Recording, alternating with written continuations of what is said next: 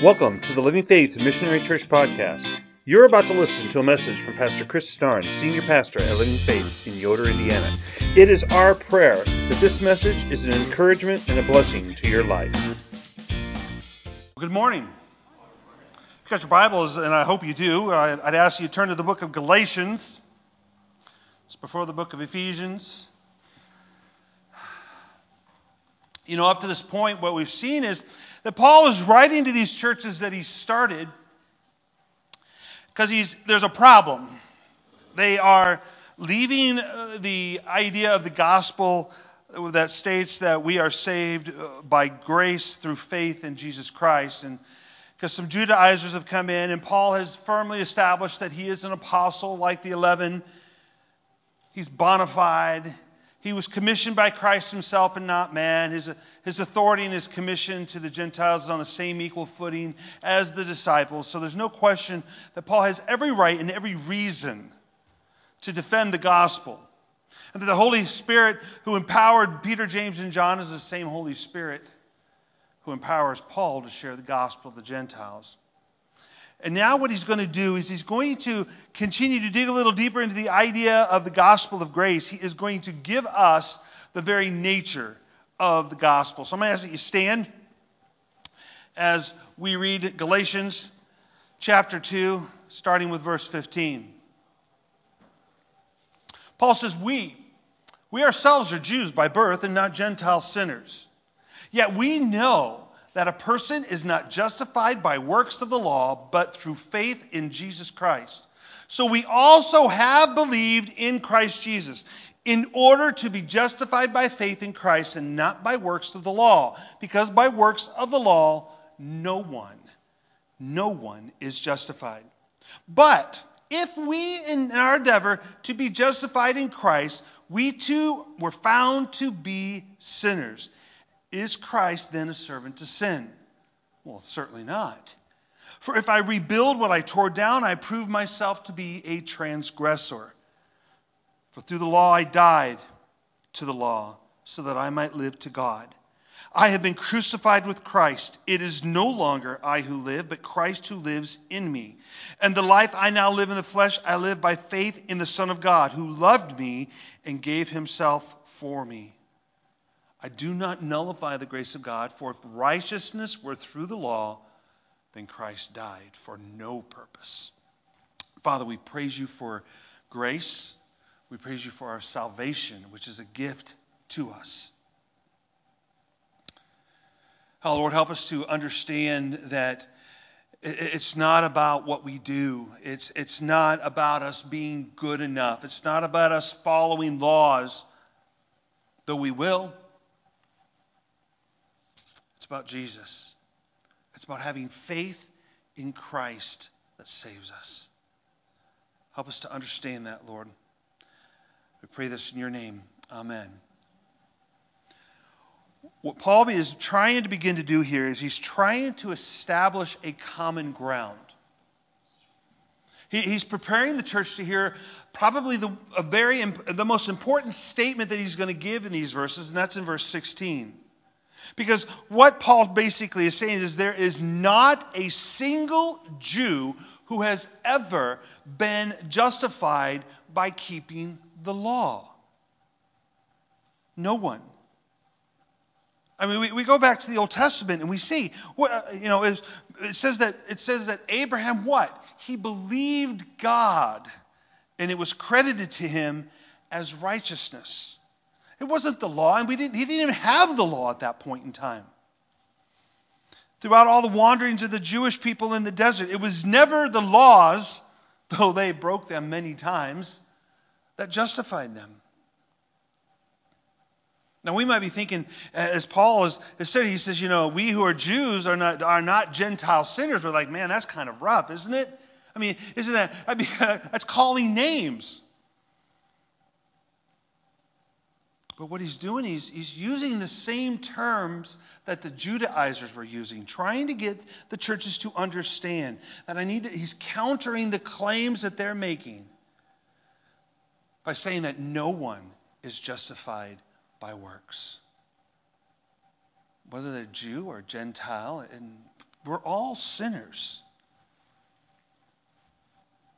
And what Paul draws upon here is actually goes all the way back to the Old Testament. If we go back to the book of Psalm 143:2, David writes, "Enter not into judgment with your servant." He's telling God, don't judge me, Lord.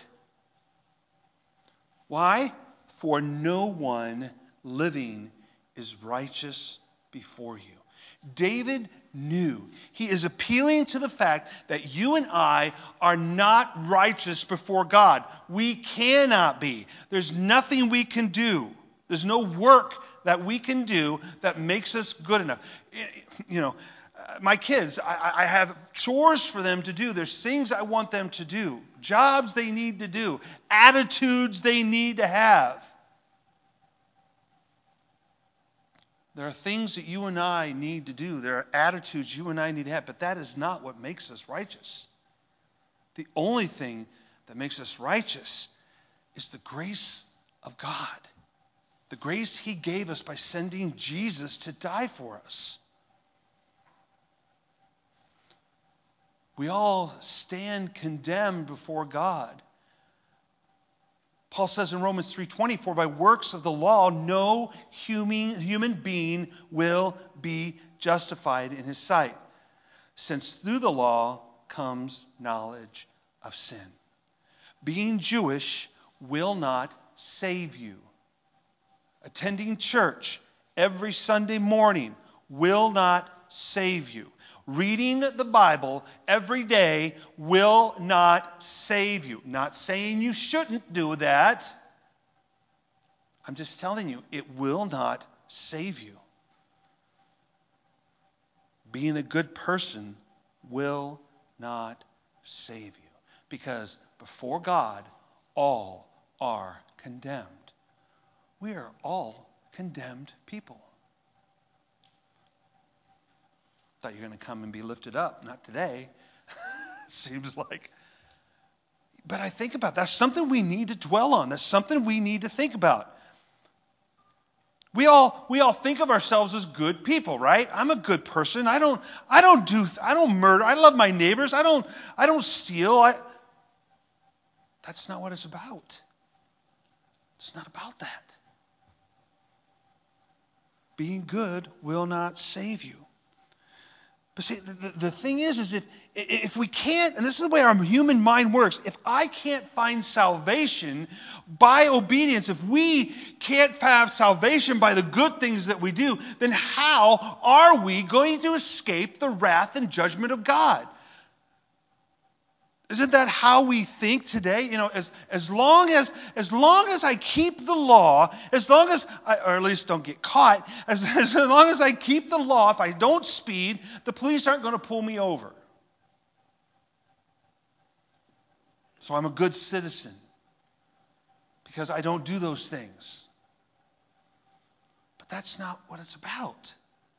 Only grace can save us. The gospel of justification, we're going to talk about that word in a moment, by faith alone, through Jesus Christ alone. Nobody else, nothing else can save us except for belief in Christ. The answer is the gospel of Jesus Christ. And this is why in verse 16, what Paul says, this key thing he's telling them, he says, "Yet we know that a person is not justified by works of the law, but through faith in Jesus Christ." So we, meaning the Jews, also have believed in Christ Jesus in order to be justified by faith in Christ, not by works of the law. Because by works of the law, no one will be justified. If we look at those verses, and we look at verse 16, we see that Paul uses the term justification 3 times. So we know this word is key. And he's consistent in his admission of salvation only through faith. So let's understand what justification is. Probably the most simplest way to think about this is when you are justified, you are declared righteous. It's actually a legal term. It'd be like in the Old Testament, in the law, it'd be like going to court, and what happens is the Lord condemns the person who's wrong, and He justifies the person who's right. But the thing about justification is justification does not change us inside. We need to understand that. That's a completely different term. That's sanctification. Justification just makes us right before God. Sanctification is what God does in us after that. So just because you have been justified does not mean that you are sanctified. It's a process. But what justification is God making the declaration about us.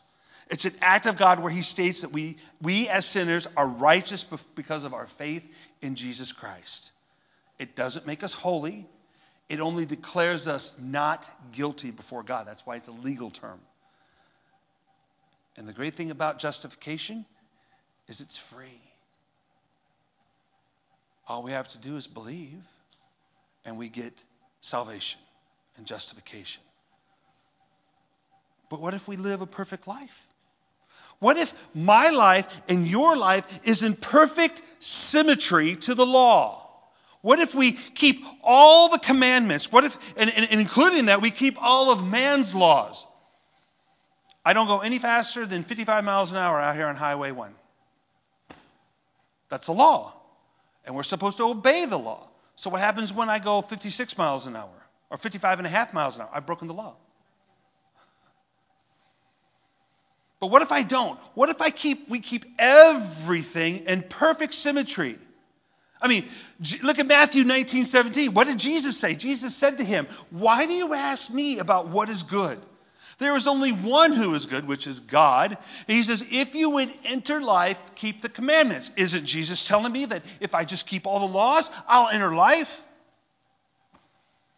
See, this is the problem we have today when we take one verse and we base all of our theology on one verse. Yes, that is what Jesus is saying, but he said a whole lot more about salvation and about justification than just that one verse. But what if I do? What if we keep the law perfectly? The problem is we can't. We can't keep the law. And there's also another problem is the fact that, it's not the law that makes us good. Why was the law given? The law was given because if it wasn't for the law, we would not know what sin is. That's what it says. It was to show us how bad we really are. And we cannot keep it perfectly. And this is what James says about not keeping the law perfectly in James 2. He says, "For whoever keeps the law but fails in one point has been guilty of all of it. For he who said, 'Do not commit adultery,' also said, 'Do not murder.' If you do not commit adultery but do murder, you have become a transgressor of the law." And we say, well, I haven't committed adultery or murder, so I haven't broken the law. You have broken the law. Because if we look past our actions, and if we look into our hearts, if we read our minds and we examine our motives, what we're going to find is that multiple times we break God's law. We have a thought that we shouldn't have about somebody. We have a thought about ourselves, which is not what we think more highly of ourselves than we should.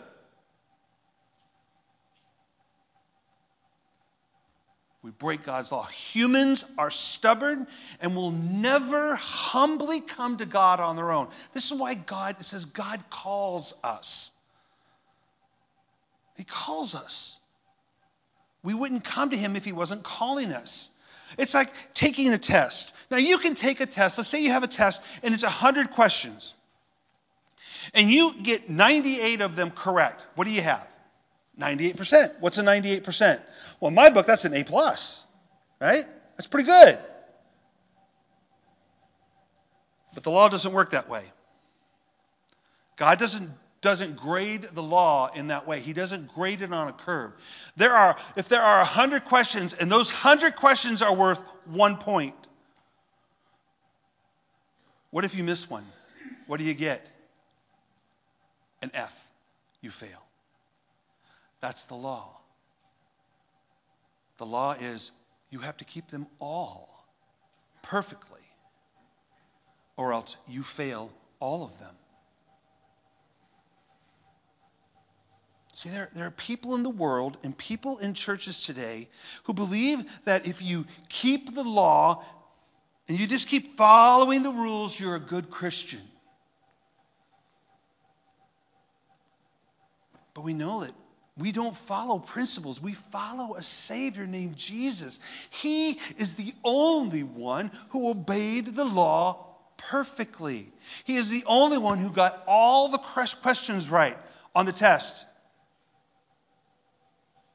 so that you and I could have salvation. When we trust in Him and believe, His test score becomes our test score. And then because of that, we can now live out the moral law, which is what we're supposed to be doing. That's the sanctification. We are justified and then sanctified. And He works in us to help us keep the moral law. But we don't keep the moral law as a way of salvation, but it's our way of glorifying God with new hearts. As I said, the purpose of the law was to show us our sin. People of the world think that the way that we would need to improve, the way to improve the morals in this life is to have more laws, right? So let's just take a very non-controversial topic like gun laws. If we just put more gun laws on the books, right, then there will be less guns on the street. Does it work? No.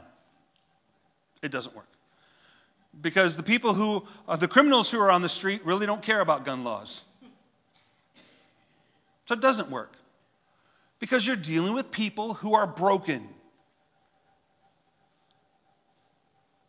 But if we just make more laws, we'll progress towards holiness in the world. We'll increase obedience to the law. And the more laws we have, the more obedient we can be. And then for good measure, what we say is, well, if somebody breaks the law, then there must be swift and strong judgment. We've got to be careful with that. What if I break the laws of God? Does there need to be swift and strong judgment? Oh, I didn't mean with me. Right?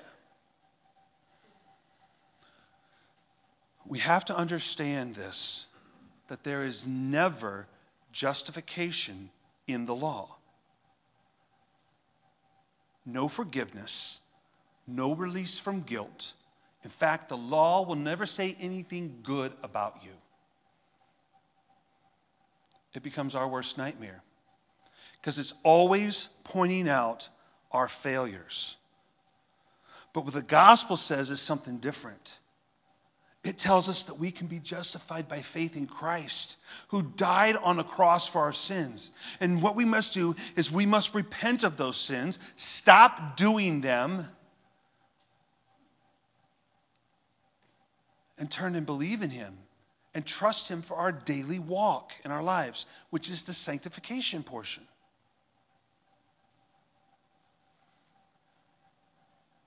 The law does something very deadly because what it does, it allows us to foolishly think that if we keep the law that we can be righteous.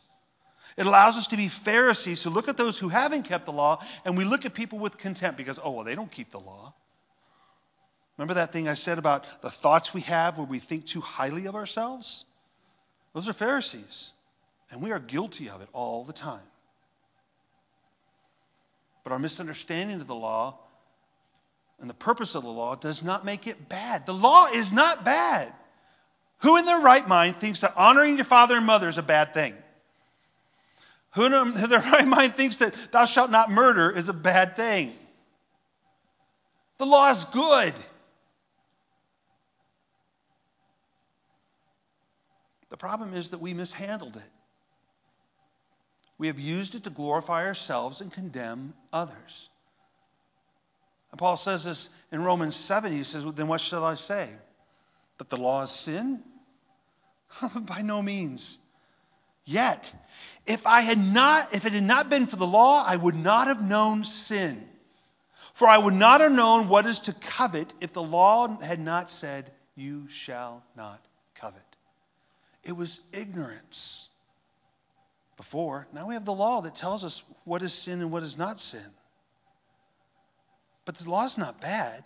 It's just that we handle it incorrectly. And if you really want to think about it, without the law, we would never have known the grace of God. Because if we could be saved by keeping the law, then we wouldn't need the grace of God. But we do. We need the grace of God. So what we do is we take the Bible and we read it and we look at it and we look at it and we see it. And because it is a mirror. It looks at us. It sees us. It shows us where we are wrong and where we're right. It teaches us how we can allow the Holy Spirit to work inside of us to change us. That's the surrender. We need to surrender. That we are sinners in need of a Savior. We cannot begin to do what it says until we can see what we really are. If you approach the Bible with the thought that, I'm perfect, I know all this stuff, you're never going to learn anything and you're never going to change. We have to approach the Bible with, I know nothing. Show me. Show me.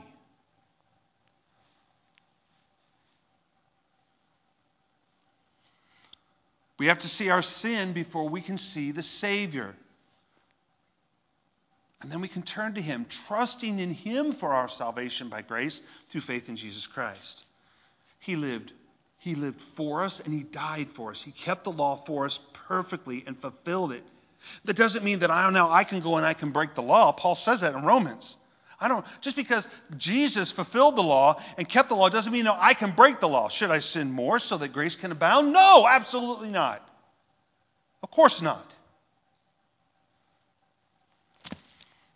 But if I'm so worried about keeping the law that I don't believe that Jesus Christ saved me, I'm still a sinner.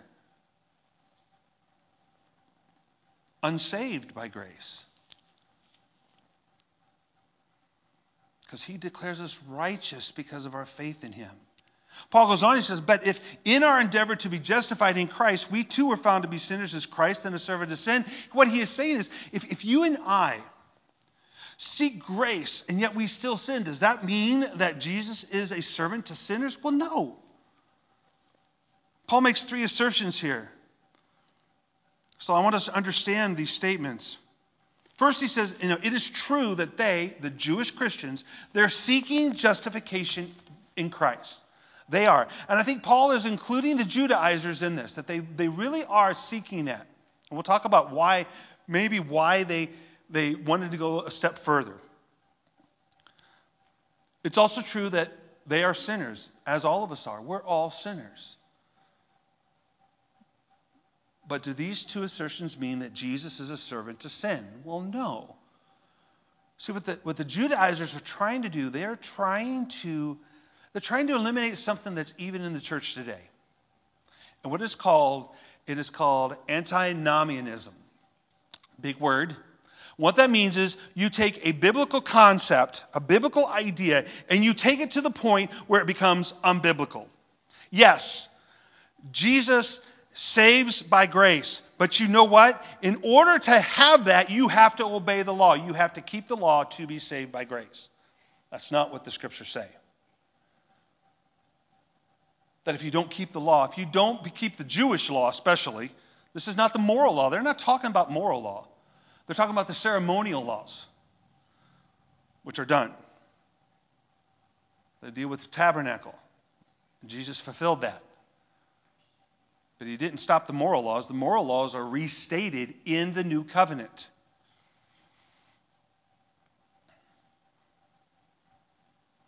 They were attempting to stop this. So what are some of the other things we do with antinomianism? One other thing we do is we'll say, well, if I'm saved by grace, I don't have to worry. If I'm saved by grace, I can do whatever I want. It doesn't matter. No, that's wrong. Just because Jesus saved me by grace doesn't mean I can continue to live in my sin. And we can have discussions about, are you once saved, always saved? Or can you lose your salvation? Whether you're Calvinist or Arminian.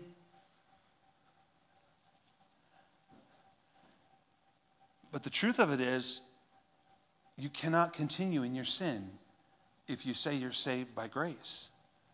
You have to stop. But it's not the stopping that saves us. It was Christ, belief in Christ that saved you. This is the result of your salvation.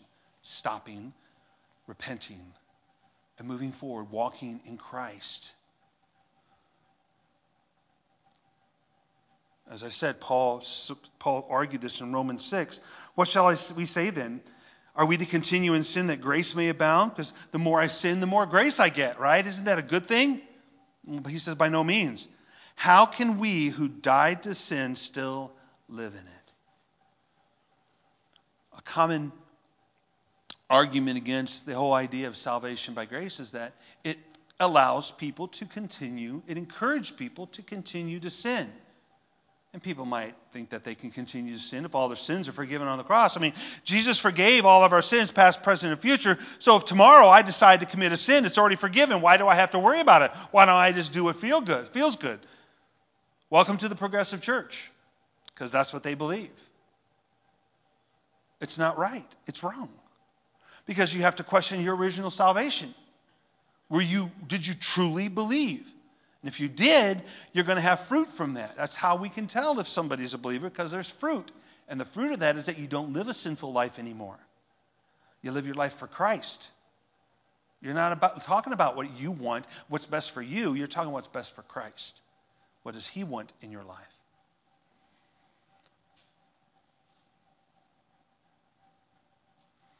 See, what happens when we are saved by grace, we get a new heart. But if we don't, if it wasn't true, we keep our old heart. And when we know, I've told you, the human heart is what? Deceptive. It lies to us. Paul says, I appeal to you, in Romans 12, I appeal to you, therefore, brothers, by the mercies of God, to present your bodies as a living sacrifice, holy and acceptable to God, which is your spiritual worship. Do not be conformed to this world, but be transformed by the renewal of your mind, that by testing you may discern what is the will of God, what is good and acceptable and perfect. Do not live your life like you are not a believer. Do not live your life in a way that leads to sin, but live your life in sacrifice to God, living daily. Does that mean you're not going to struggle with sin? No, you are going to struggle with temptation. But no temptation has been given to man that is not normal. That God does not provide a way out. It's common to us.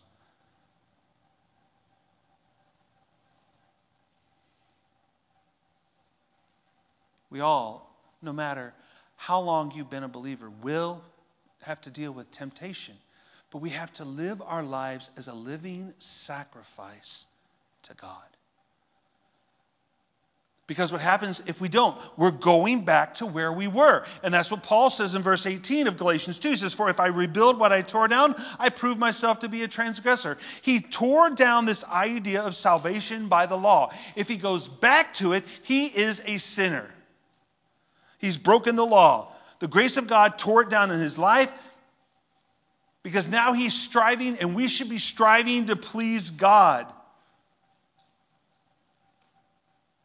But see, if he goes back to, if he goes back to belief that the law saves, he's no longer pleasing God. He's attempting to please God by the works of the law. And this is what it seemed that Peter was trying to do by walking away from the Gentiles at dinner. He was going back to the salvation through the law. And the Judaizers, they wanted the Gentiles to do it. And if we do that, we truly are breakers of the law, and we have no salvation. See, when we place our faith in Jesus Christ, and you must understand what this is. This is just not a mental choice that we make. That's part of it. But it's, offer your bodies as living sacrifices. It is a whole person giving ourselves to Christ. It's not just, I'm going to believe in Him. It's no, my heart is now turned to God. I want what God wants. I'm going to sacrifice things to God, not to myself anymore. I'm not here to please me. I'm here to please Him. And how do I know what pleases Him? Well, you better get into your Bible, because that's how you get to know God.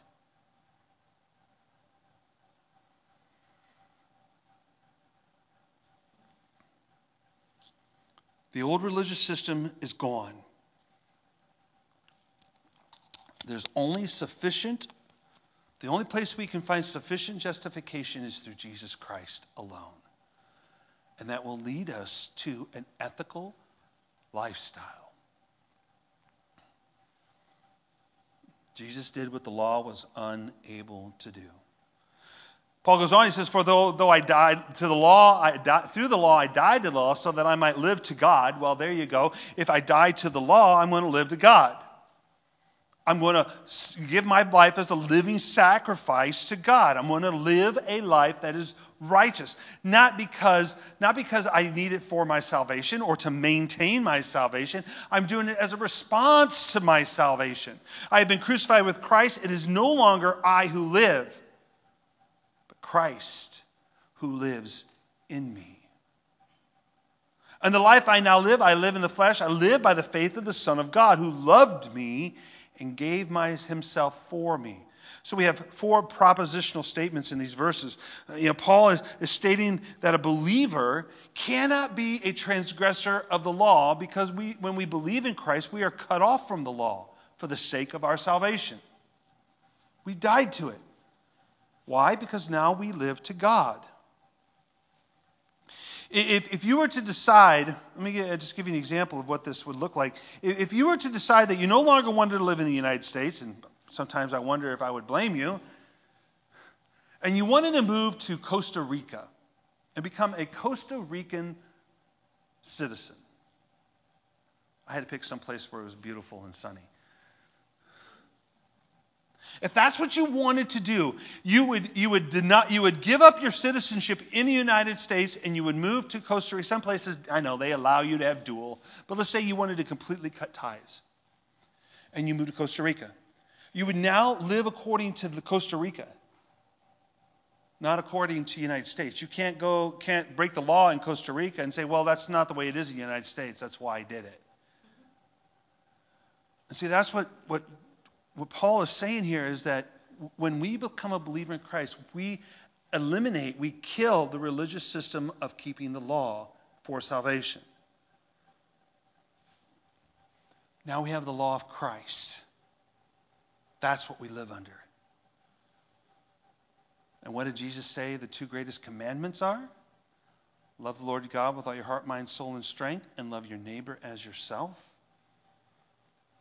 Upon these rest the writings and the prophets.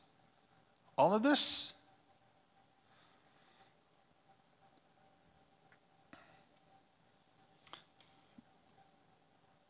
Secondly, being crucified in Christ incorporates us into the works of Jesus Christ. We are spiritually identified with Christ in His death. Because remember, here's what it says. It says, I have been crucified with Christ. It is no longer I who live, but Christ who lives in me. When you and I believe in Christ Jesus, we have been crucified with Him. Okay? We are identified with His works.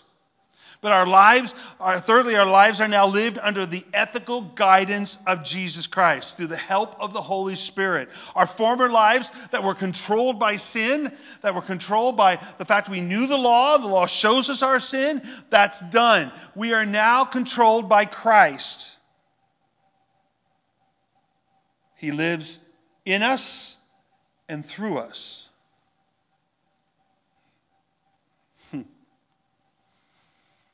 Sometimes, though, we do this. We struggle with that. That's our sin nature. Paul says, put it to death.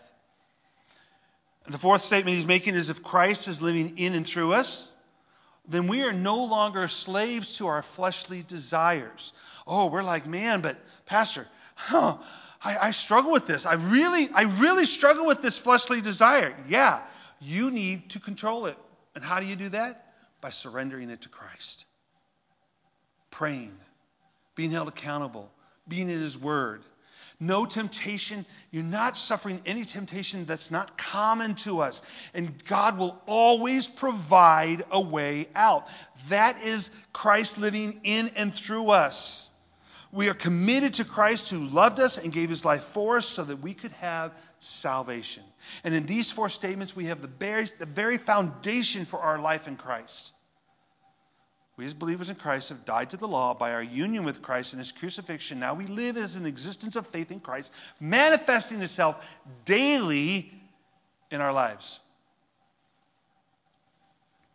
Paul finishes with, I do not nullify the grace of God, for if righteousness were through the law, then Christ died for no purpose.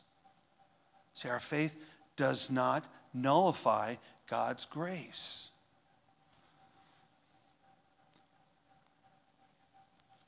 If it was possible for us to live perfectly by the law, then why did Christ die?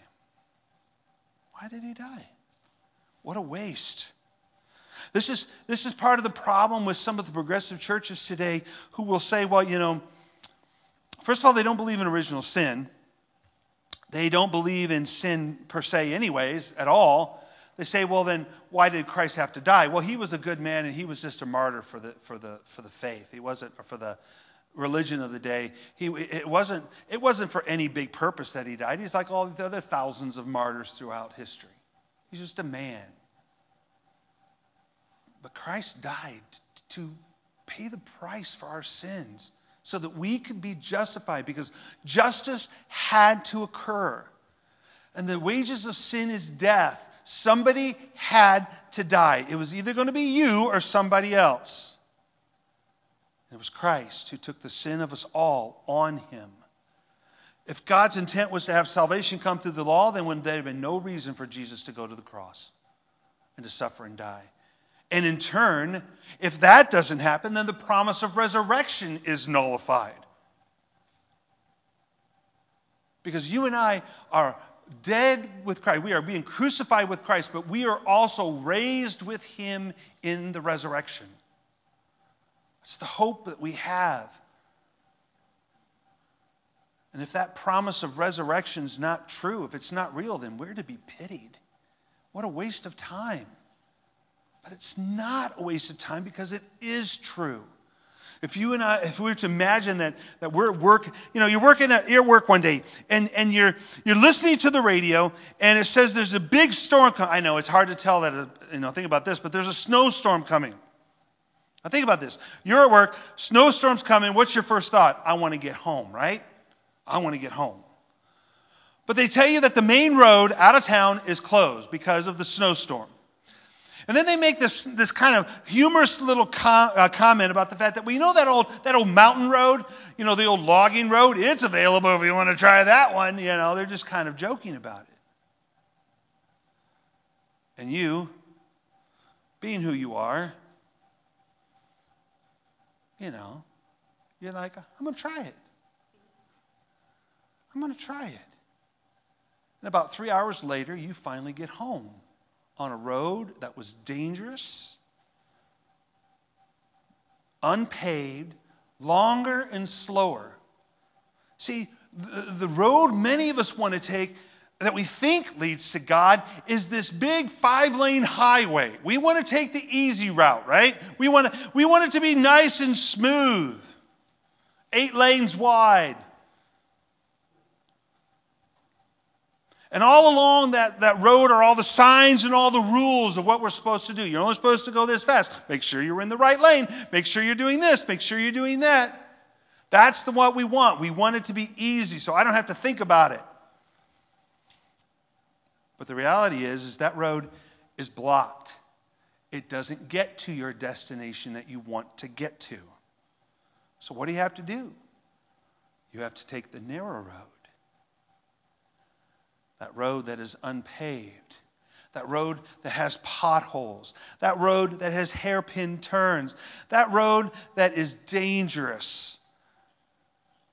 If you look over the side, it's just nothing but a cliff for thousands and thousands of feet. And that's the road you have to take. That is the road that leads to Christ, leads to salvation, leads to God. But I don't want to take that road. Sorry, it's not about what you want. It's what it is. Wide is the gate that leads to destruction, but narrow is the way that leads to God.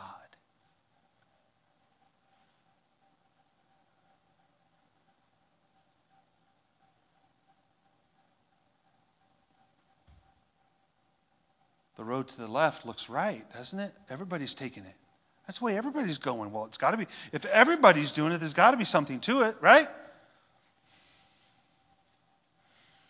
It's blocked. You know, the assumed goodness of the human heart and its ability to redeem itself is the world's greatest lie. This road thinks that if we just do the right things, that we will be redeemed by what we do.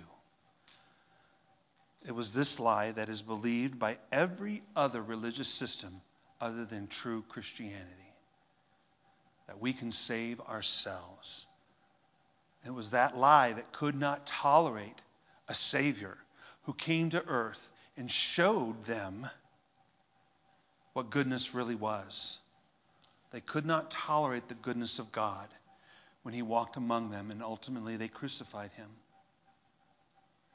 But the amazing thing about it is that very event that they intended for evil, God meant as a rescue for us. See, this is the narrow mountain pass,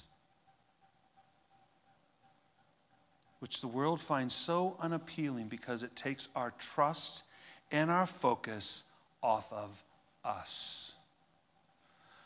In Sunday school class, we're going to hear today from somebody who says a great line. I love this line. He says, the human soul is self-centered. It's all about me. When in reality, it's not about you at all. It's about him. It's about Jesus. It's not about me.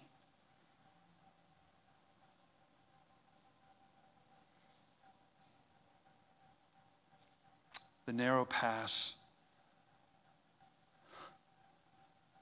places our trust in the only place that really matters, and that is in the death and resurrection of Jesus Christ.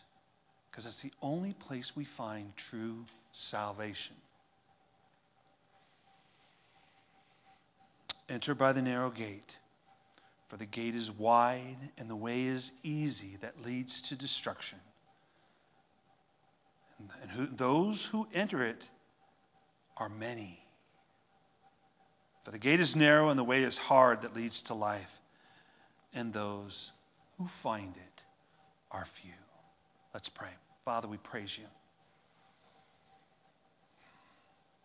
Lord, we thank you for the salvation that you offer as a free gift, if we but believe.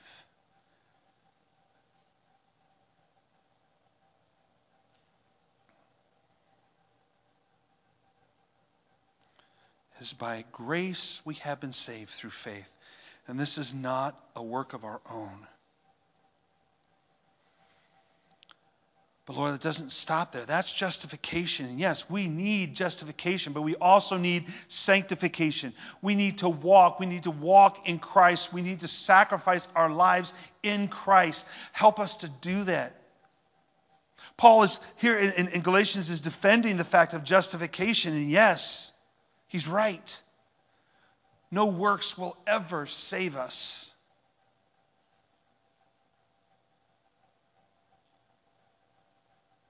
So help us to see that we need Christ every day, living in our lives, to help us in our walk. But then we can also praise him for that moment of justification that we received when we believed in him on the cross, dying for us, risen again.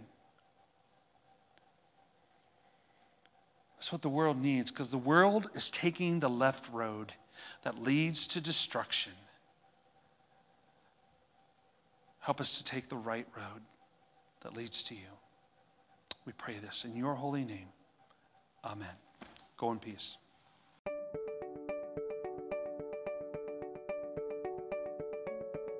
Thank you for joining Living Faith on our YouTube channel. My prayer is that this message today has encouraged you and strengthened your faith in Jesus Christ. We would love to connect with you, so please subscribe to our channel and hit the bell so that you get updated when we add a new message. Also, please leave any comments you might have in the comments section. We would love you to join us live for our service on Sunday mornings at 10 o'clock. We hope you have a great day today. God bless.